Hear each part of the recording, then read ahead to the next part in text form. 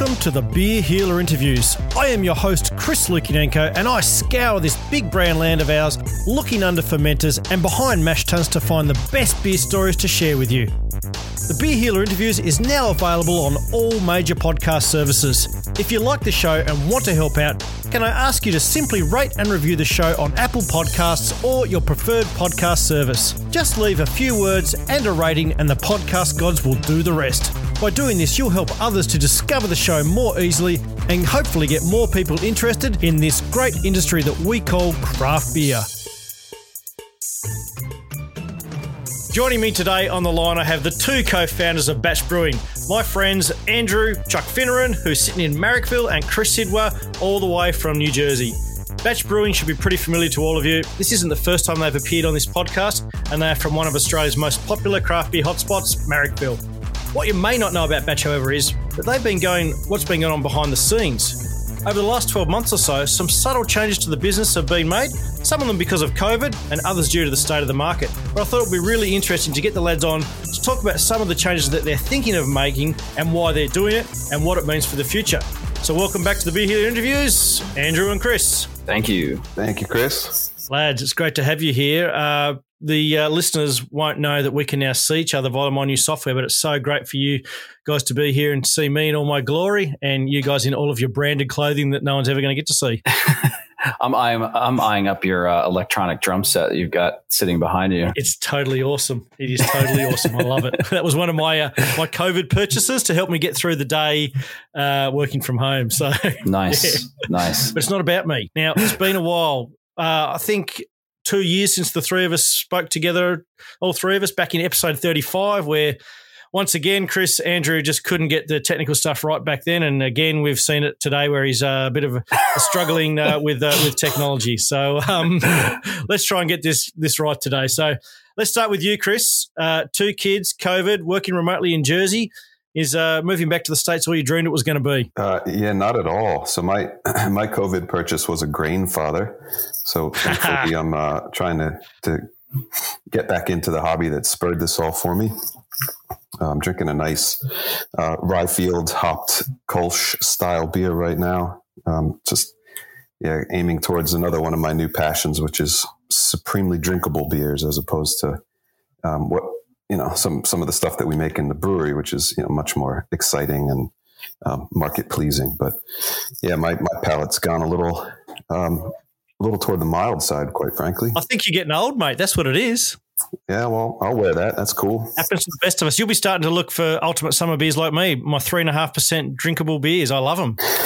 Yeah, personally, it's definitely about drinkability for me. I think it always has been. I think Batch, despite the variety that we do put out, we've always had a 2-pint rule. If it's not something you actively want to pursue a second pint of, then we'll just leave it in the history books and focus on the ones that are a bit more drinkable, even though, we still do make the hazy IPAs and creme brulee stouts. But again, they're still targeting drinkability. And what about you, Chuck? The last 2 photos that enter my mind have seen you on Instagram. One, you were carrying around a small dachshund puppy, like in your handbag. And the other one was, I think might have been you in Lycra. What the hell have you been doing in Marrickville?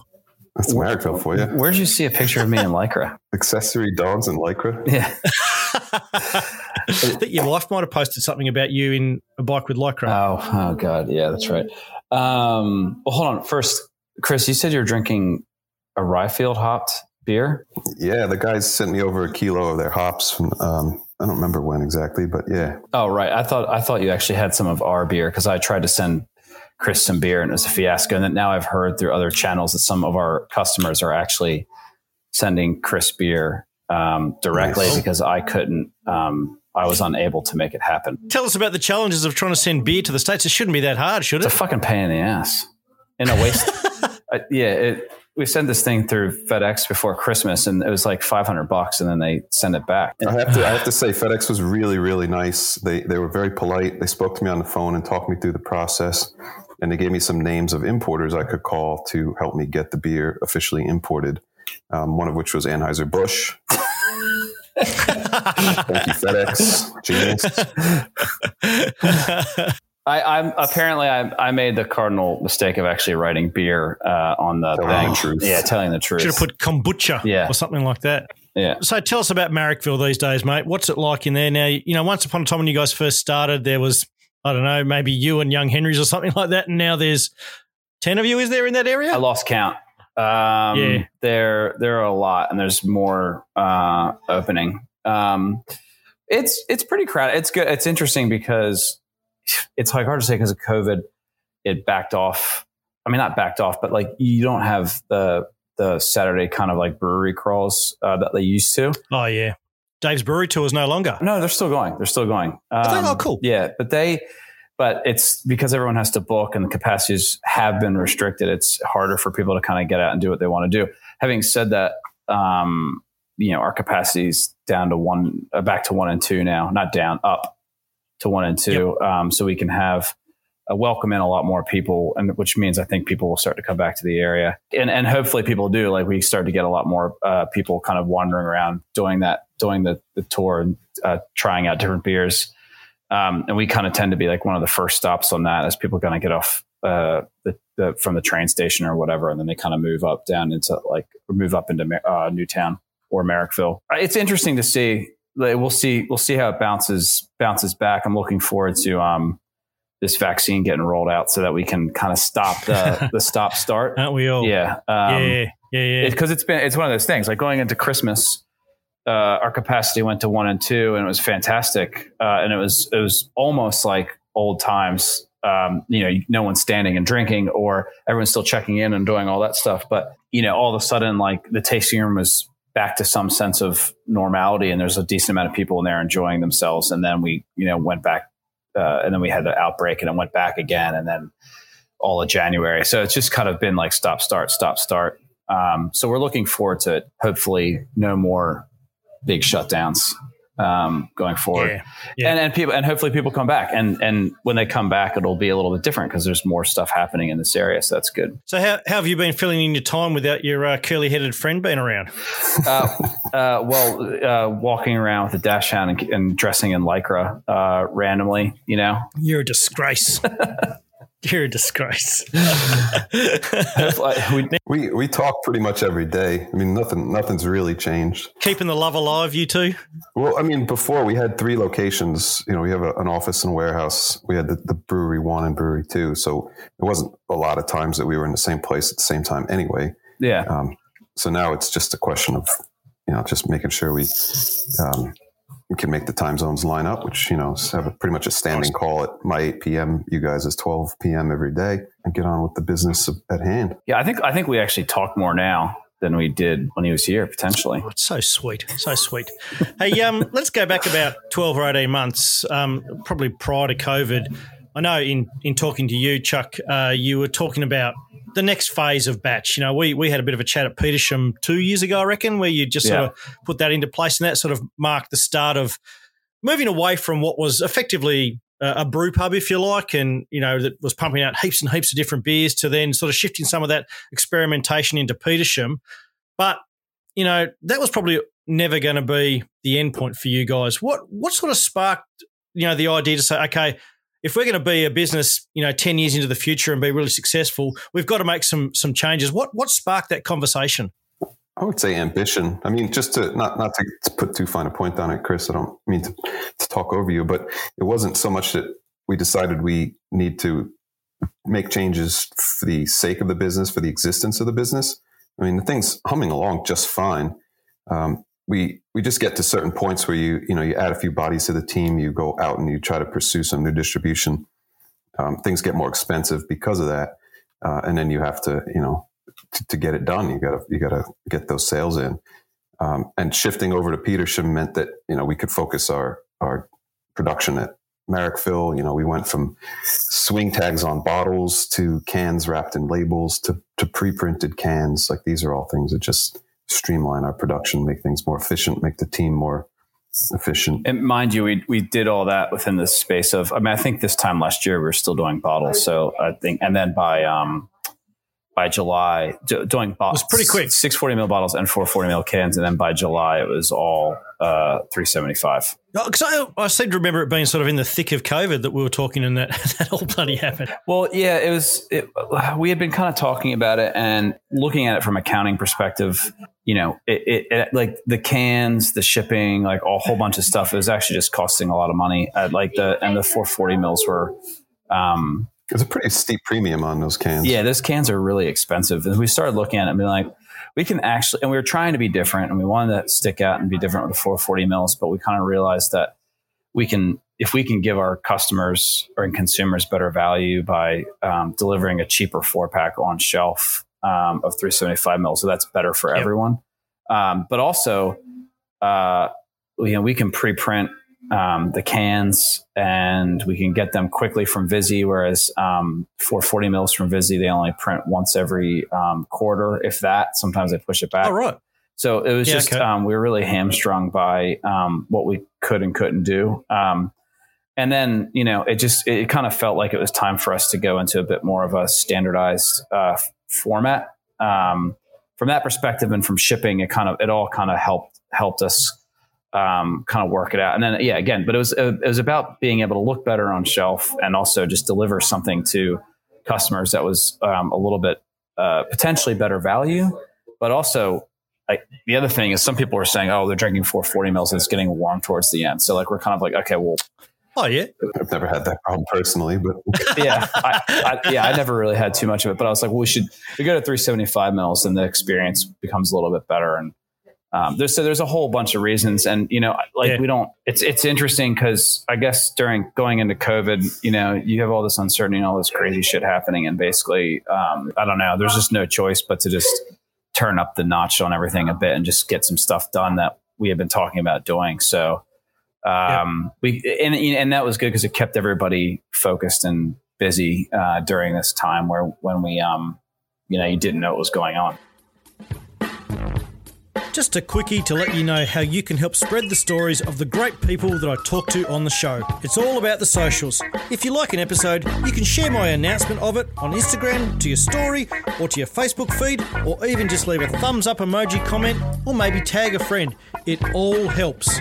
And of course, it's all about the Apple Podcasts. Subscribe, rate, and review. It's the gold standard for helping people to discover the show.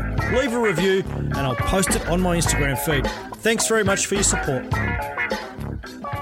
We were talking a little bit earlier off the mic about getting to that position as a brewery where you've started off as a brew pub, you bring in the second venue, made some changes, you're a little bit bigger, but you're not quite to the size of, say, a Black Ops or a Bolter or something like that, where they become sort of a production brewery, if you like. You're caught somewhere in the middle.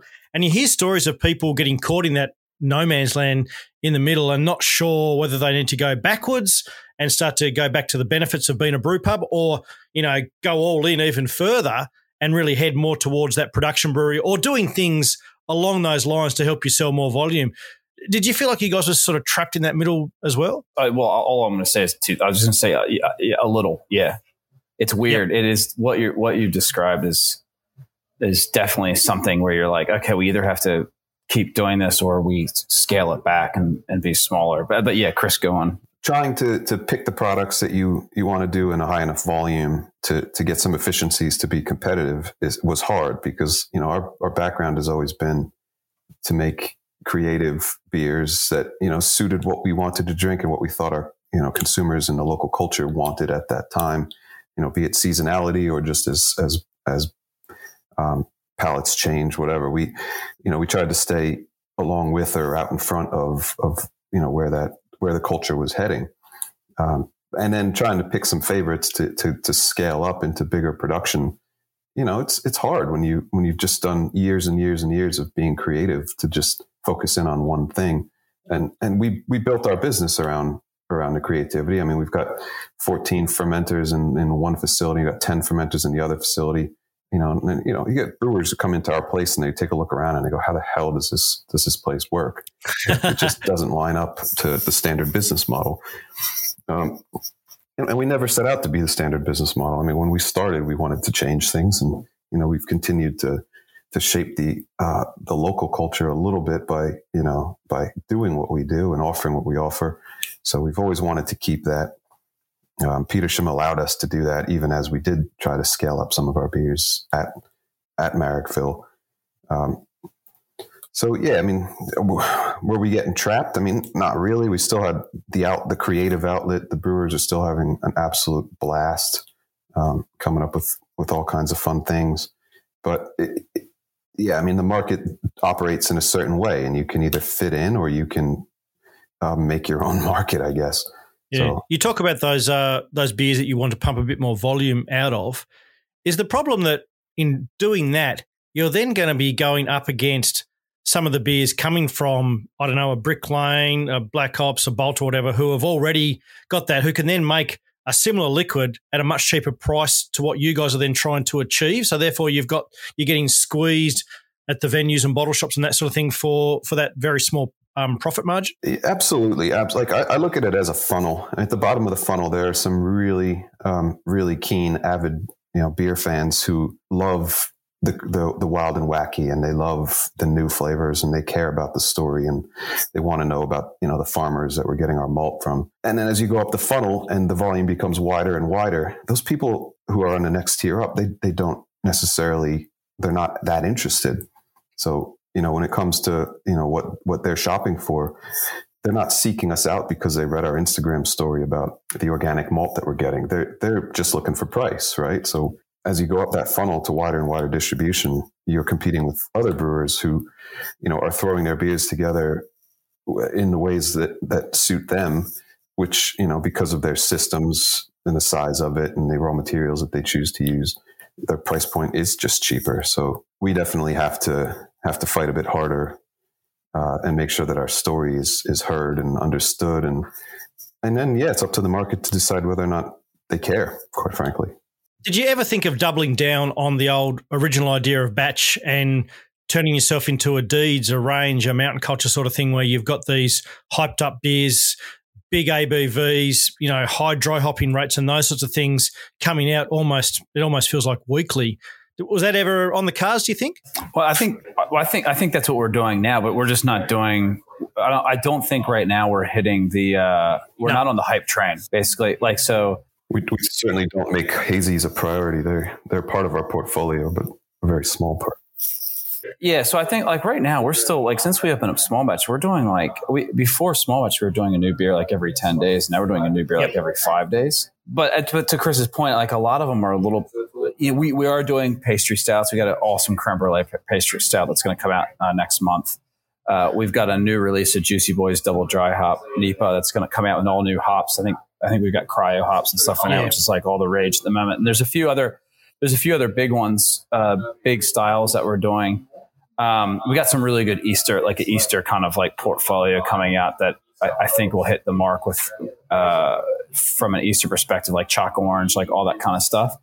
But none of it's huge styles and huge beers. And the reason why is just because it's that 2-pint rule and that little bit of sessionability. Like it's not for us. We kind of want to be able to have a few of them. So like where we've got the double dry hop NEPA in our portfolio, we just haven't prioritized it. And whether that's our fault from a business perspective or not, like I guess that's yet to be determined. But I think I think our heart and soul is not in those styles of beers. Even the brewers, like they like them and they get excited about them and stuff like that. But I think when we come back to it, all of us kind of want to have something that we can drink a few of.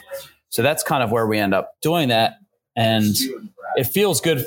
It feels right from our perspective because it's something that we all kind of get behind and drink. Yeah, I think what drives us is less about what the pointy end of the craft beer world is doing, and more about the other influences in our own personal lives.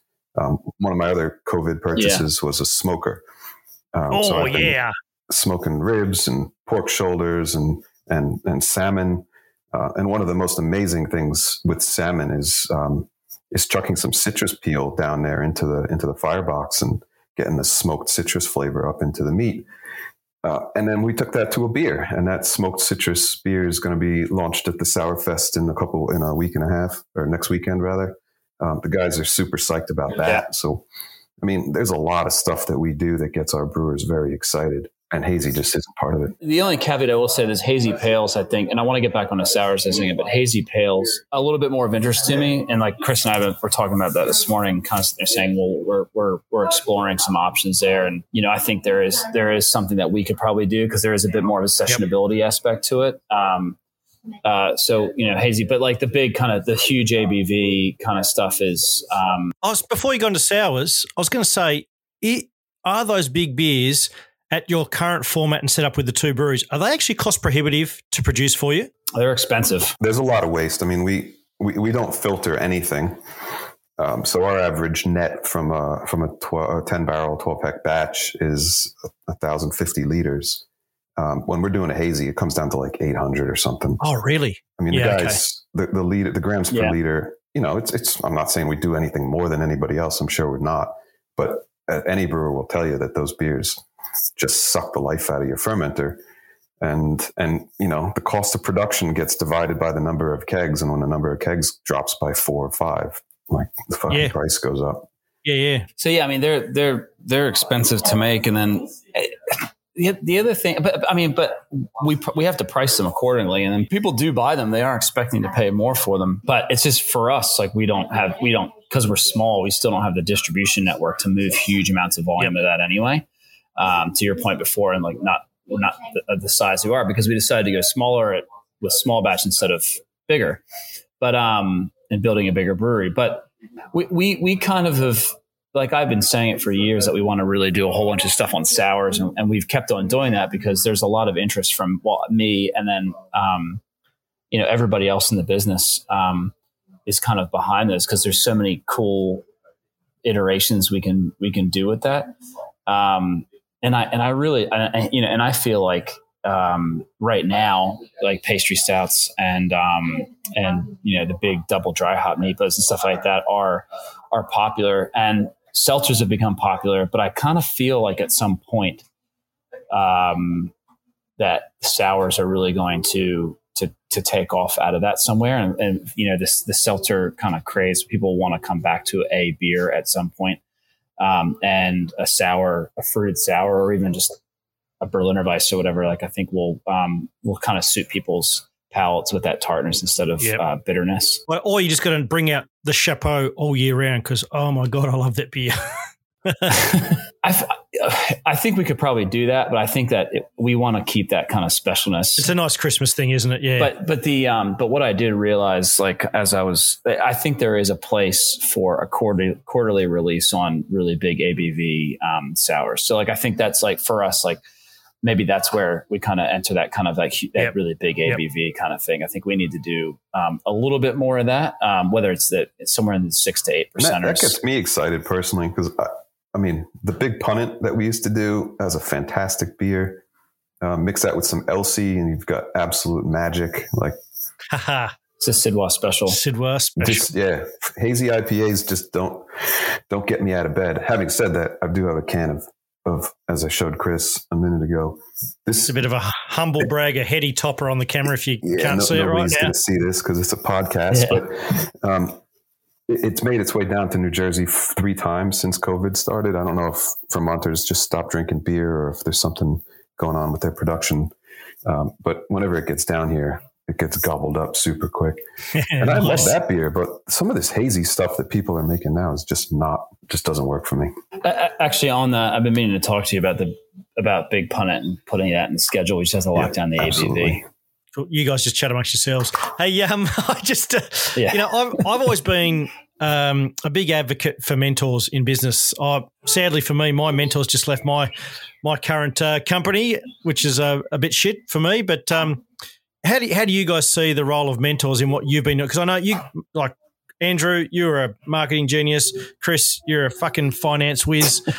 You've both got really great skills, but there are also skills that you don't have. Did you, during this last sort of 2-year period, did you recognise in yourselves that you needed to beef up some skills in certain areas and that maybe someone from outside the business was best to bring in and help coach, mentor you along? Yeah, well, I think going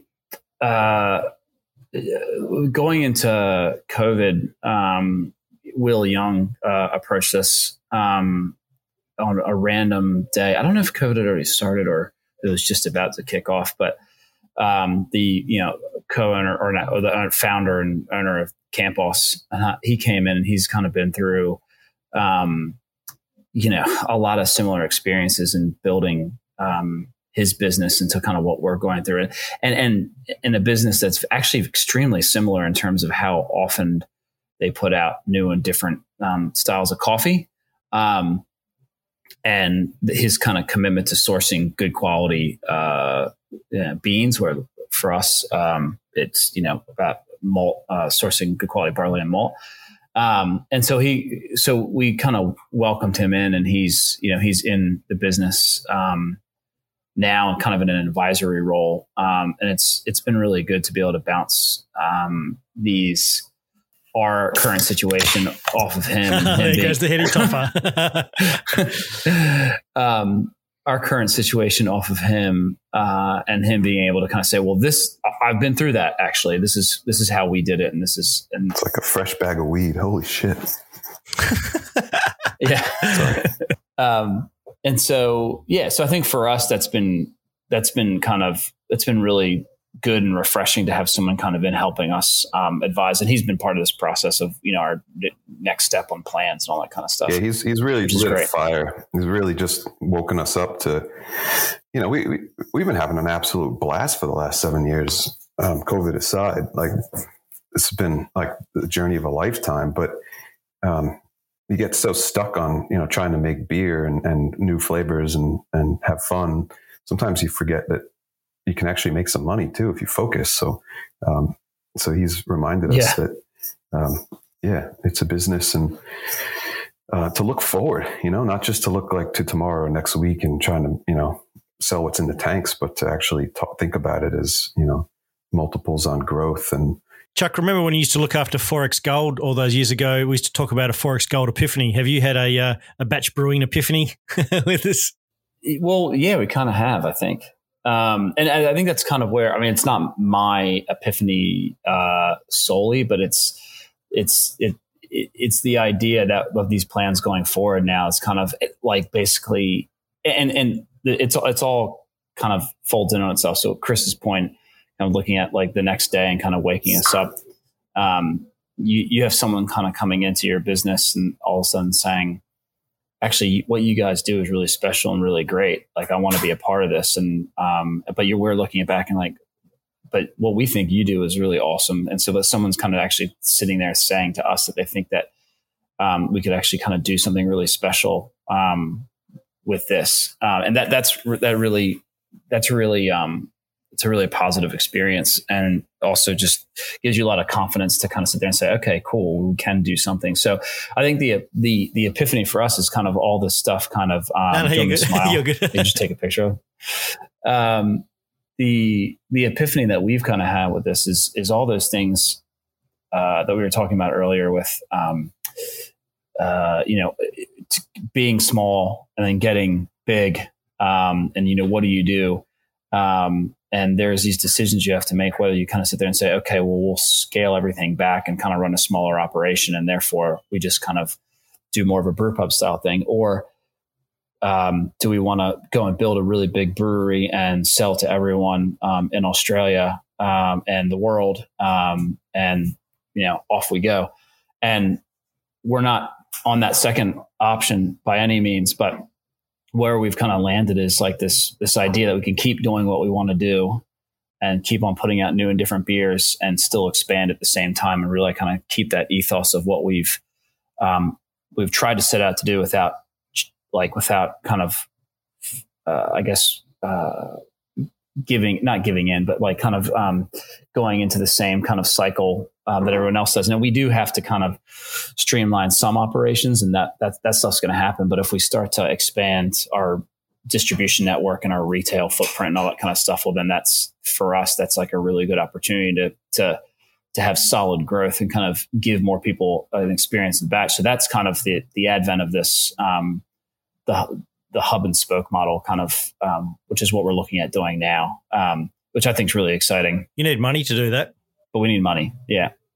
Our wives have said No more money. We're sick of mortgaging the house for you to follow your bloody beer dreams. We need to bring some others in. So, well, to Andrew's point, yeah, we do need money. There was a number of very gracious people who helped us get started, the present company included. And, and at this point, yeah, I mean, we've funded everything outside of, the 15% of the business that we sold to 10 individuals. Yep. Everything else. On that point, it's been pretty awesome. Like I don't think I've ever hidden from the fact that I love you guys and what you're doing at Batch, but I don't think I've ever really sort of openly said, okay, I'm a minor shareholder in it. My whole thing was I always just wanted to try and be part of something in the brewing industry. A few times I've copped some shit for having opinions or whatever and not having skin in the game. And maybe then I've dropped the fact that I do have a little bit of skin in there. But just when someone says, what do you do? Oh, blah, blah, blah. And I own a bit of a brewery. I mean, that's kind of cool. So so this is a really cool thing to be a part of with what you guys have done so far. And as a shareholder, if you like, I'm excited about the next steps. So where are we getting this extra money from? Business partners? Well, first you have to sell that drum set in the background. I think that's worth at least $15,000. There you go. There's one chunk. 300 for it, I think. So maybe not. I'm a little more. We've decided on a growth plan that is far more ambitious than what we can fund ourselves. Yep. I bought a house when I moved to New Jersey, and I don't have any money anymore, so I can no longer fund things like additional fermenters and packaging lines. So now we're going to do what the rest of the industry has had to do from the start, which is go out with our hat in hand and sell our case to the public. So we will very shortly be launching an equity crowdfunding campaign, looking to raise enough money to take what we love to do to more people, and that's really it. It's not. It's definitely about making money. I mean, if you're not making money, then why do it? Yep, agreed. Yep. Why bring people in? Just keep it, a partnership. But yeah, I mean, being able to control our destiny, to control a little bit more of our distribution, diversify a little bit in terms of how we reach the market, and continue to do what we do, which is make and create lots of great flavor experiences and control that process straight through to the point of the drinker. It's gonna cost a bit. Yeah, you've gone into partnership or bought someone in to help you with this, because it's not going to say it's not your area of expertise, is it, to crowdfund something? No, we've signed up with an intermediary who will manage the process along with us and make sure we don't do anything stupid or illegal. And also just, make sure that the offer that we're offering the market is absolutely fair, and realistic. And that's, I think, the thing I'm most excited about.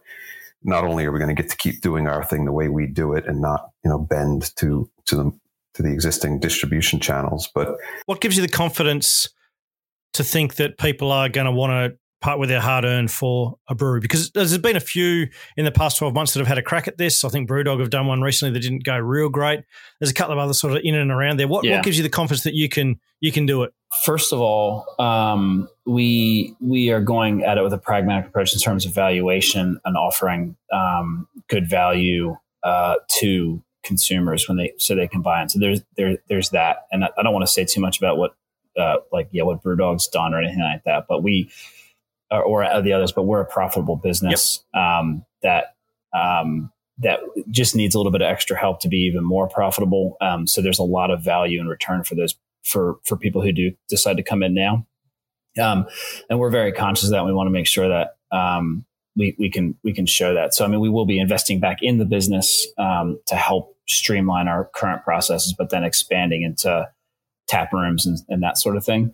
And that's also why people want to potentially come on board, is because they want to be able to. There's a raft of feedback that I've gotten personally of people who just want to be able to experience our brand, but that might not be able to come to Merrickville. Yep. So can we take that experience to them in their local neighborhood and kind of exist and give them that the ethos that we kind of have already brought to the table in two venues, and kind of have that experience and be their local their local place to grab a beer,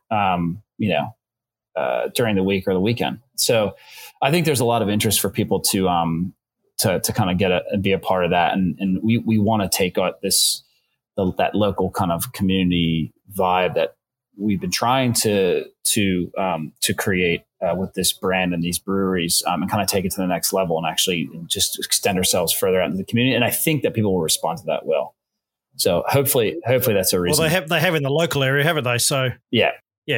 The beautiful thing about the craft beer world that we're in is, even though we don't necessarily play to the hypey end of the market, we do get fantastic feedback from the folks who do come to visit us, and we don't need to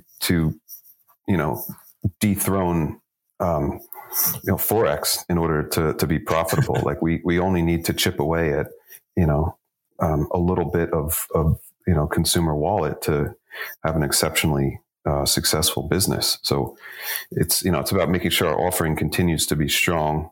We don't get overly ambitious, and we're not going to need to put in massive tanks that mean we're being driven by our overheads. We're going to continue to make smart decisions, smart investments, milk the investments we've made already, but just have another distribution channel beyond the major grocery, independent bottle shops, etc. Which was also, far more profitable for us. At the end of the day, the fewer people involved in getting the beer to the drinker, that means the more money that stays in our pocket. And you get direct feedback too over the tap, don't you? That's good. No, and look, you're certainly in good hands with Will from Campos, because Campos has effectively done similar, haven't they? And they've been very successful at it. They have. Just coming back to the crowdfunding concept for us, I think the major thing that I take away from this, learnings that I've gone through, is that equity crowdfunding, the way it's run in Australia, is fantastic. It's not a fan club. In the States and some other places, you're really not getting much for your investment other than, bragging rights. And bragging rights are fun, and that's great. But, what we are going to offer people is that plus a real return. I mean, yes, we might massively fuck it up. There's always that risk involved in any investment. But at the same time, our goal is to give people real value creation, as we've done with our initial shareholders. I mean, some of them have been able to exit at 3 times multiple. So, yeah, nice. We hope that, we expect that the folks that come on this time around. What's that? Can you see on the screen here, listeners? I'm holding up my Equity for Punks shareholder from about, I don't know, it might be 10 years ago. It's actually one in England. I jumped on with the mates. Let's get on Brewdog back before they turned out to be maybe something that they're not. But yeah, I know what you're saying there. Like in other countries, doing this doesn't mean the same things it does in Australia. In Australia, you're actually getting a slice of something. Over there, as you say, I've just got a membership card that allows me to get a pint if I ever go into a Brewdog bar once a month in England or something like that. And there's nothing wrong with that. But for me, when we started talking about where we're going to get the money from, crowdfunding to me always was a fan club, but equity crowdfunding, as it's written in the legislation here in Australia, or over there in Australia, is something different, and that's completely changed my mind on the process and the concept. And I mean, we're stoked to be able to access this market. Having 500 or 1,000 really motivated people who support us is fantastic as well.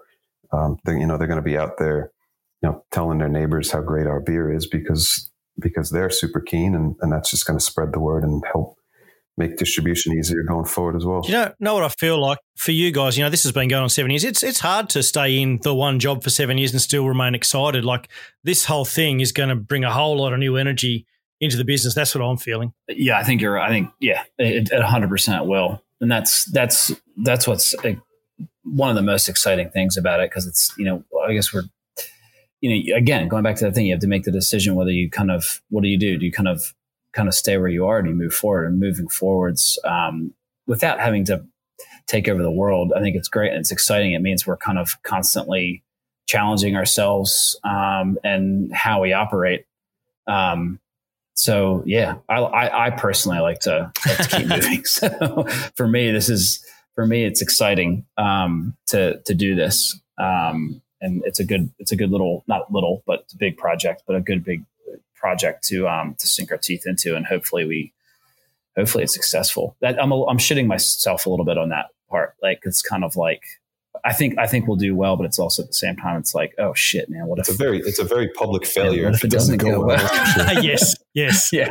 Because this podcast goes out to about 1 million people. So, this podcast alone will shame on you if you fail. But I've got every comment. As I said, I've known you guys for, well, Andrew, you for about over 10 years and Chris, you for the last 7. I've got every confidence in you too, because I've seen the way you operate, Batch, and I've seen what it came from. That first time I ever went into Chuck's basement and tried that pale ale, which wasn't great, let's be honest, at the back of the home. It wasn't the best, got to be honest. Right, and to see what has come from there to now, it's pretty actually amazing. So, hey, Chris, there's something I forgot to add.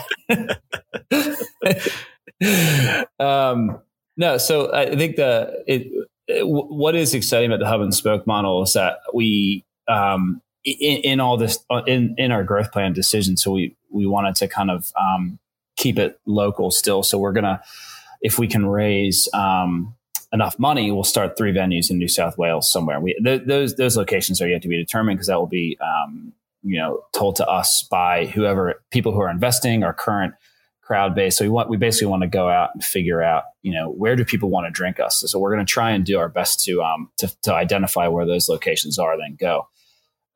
If that works, this is where the really exciting stuff. I mean, that's really exciting on its own. But if that works, the next phase is to then kind of take the hub and spoke model kind of to the next level and kind of go interstate, maybe with a brew pub, and then 3 or 4 venues that kind of feed off that, and then still sending core range kind of stuff from a central location probably, but being able to kind of really kind of just keep that kind of local vibe kind of going, and still brewing in those locations, and then feeding into the smaller little neighborhood tap rooms. I think there's something really exciting about that. And then if we do that, we kind of keep to this kind of staying small and beautiful while at the same time growing.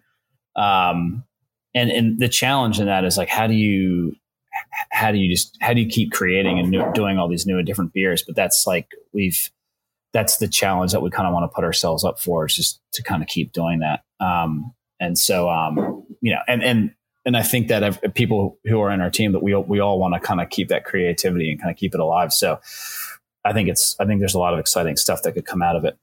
So yeah, phase 1, New South Wales, phase 2, Tasmania, somewhere else, or Tasmania could be it. Nice stuff. New Jersey. You could be our, New Jersey. There's a lot of opportunity. But like, I think that the thing is, we're kind of thinking about, even now, kind of thinking about what, if this goes well and we can manage it well and partner with the right people to help us make it happen, then how do we, how can we kind of leapfrog it from there? So yeah, and that might mean another capital raise at that point. So it's very exciting. Everybody gets to have in a pickle in their local community. Yeah, then everybody can have in a pickle for everyone every day. Got every confidence in you, lads. Wishing you and your shareholders, me, all the best in a successful raise, because I'd be really, really keen to see how you take this thing with this hub and spoke model and where it can go to from here. So thanks for joining me from New Jersey tonight and from Marrickville today. It's been a great chat. Take it easy, guys. Cheers to great beers. Thank you, Chris. Appreciate the time. Thanks, man. Thanks for listening. I really hope you enjoyed the episode. If you have an interesting beer story and want to be a guest on the Beer Healer interviews, send me a message via my Facebook page. And once again, if you want to help out the show, a simple rate and review on Apple Podcasts or a follow, like, or share on any other podcast service will do the trick. I'll catch you soon.